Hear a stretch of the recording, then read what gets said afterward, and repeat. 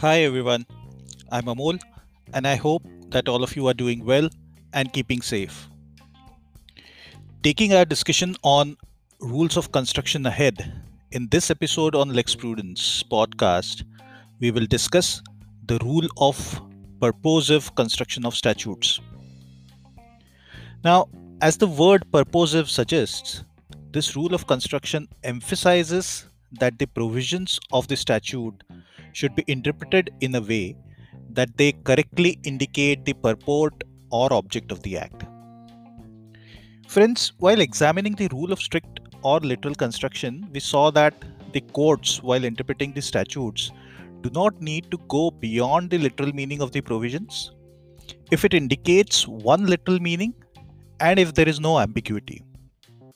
But on the other hand, the rule of purposive construction suggests that the courts should not allow the interpretation which frustrates the object of the legislation, and thus the interpretation in such cases has to be in line with what has been the intended object of the legislation. Let us quickly try and understand this concept better with an example of a citation. In the matter of Sunil Kumar Rana versus State of Haryana, 2003 to SCC 628, the Honorable Supreme Court had an interesting issue at hand. With the intent of promoting family planning, Section 13A of the Haryana Municipal Act 1973 was amended by the Haryana Act 3 of 1994, introducing a disqualification on membership of a municipality for those candidates who have more than 2 living children. The proviso of the sections 13A read as follows, and please listen carefully. This I am talking about the amended proviso of section 13A. It read, provided that a person having more than 2 children on or after the expiry of 1 year of the commencement of this act shall not be deemed to be disqualified. Thereafter, through another amendment act, that is Haryana Act 15 of 1994, the word after in the said proviso was replaced by the word up to. So now the amended proviso read as follows, provided that a person having more than 2 children on or up to the expiry of 1 year of the commencement of this act shall not be deemed to be disqualified. Now, in a dispute relating to a candidate where his 4th and 5th children, apparently twins, were born within 1 year from the date the second amendment came into force, but after the period of 1 year from the first amendment to the act came into effect. Now, it's a tricky question, right? The first amendment said use the word after, whereas the second amendment used the words up to the expiry of 1 year.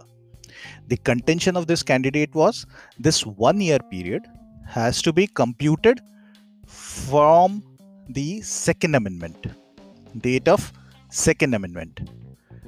And the counter argument was no, the 1 year period has to be computed from the first amendment date.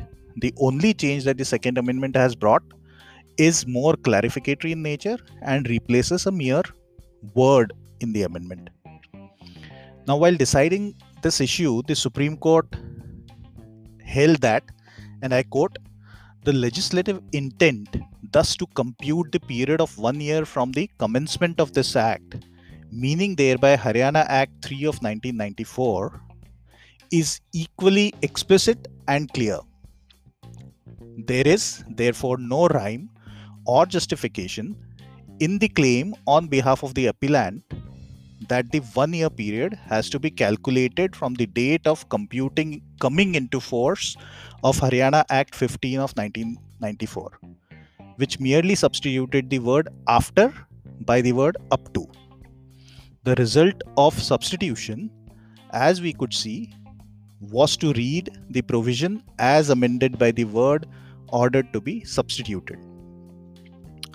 The Supreme Court thus used the rule of purposive construction, and it further stated that, and I again quote, the modification of the provisions as carried out by the substitution ordered when found to be needed and necessitated to implement effectively the legislation's intention and to prevent social mischief against which the provision is directed, a purposive construction is a must and the only inevitable solution.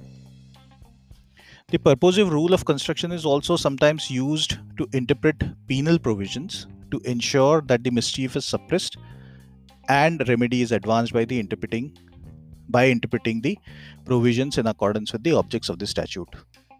So friends, you have seen that how the court actually tried to interpret both the amendments and interpret the period of 1 year, keeping the object of such amendment in mind rather than going by mere words.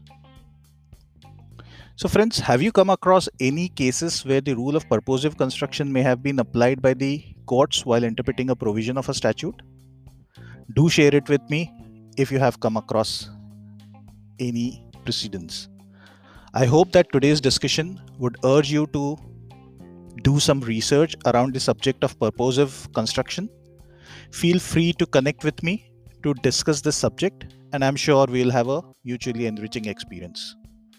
As usual, just search for Lex Prudence, Lex hyphen PRUDENCE Prudence on your favorite podcast platform, Anchor, Spotify, Google Podcast, Breaker, or Radio Public, and listen, subscribe, and share. And don't forget to send in your comments and feedbacks. Have a great day and take good care of yourself. Goodbye.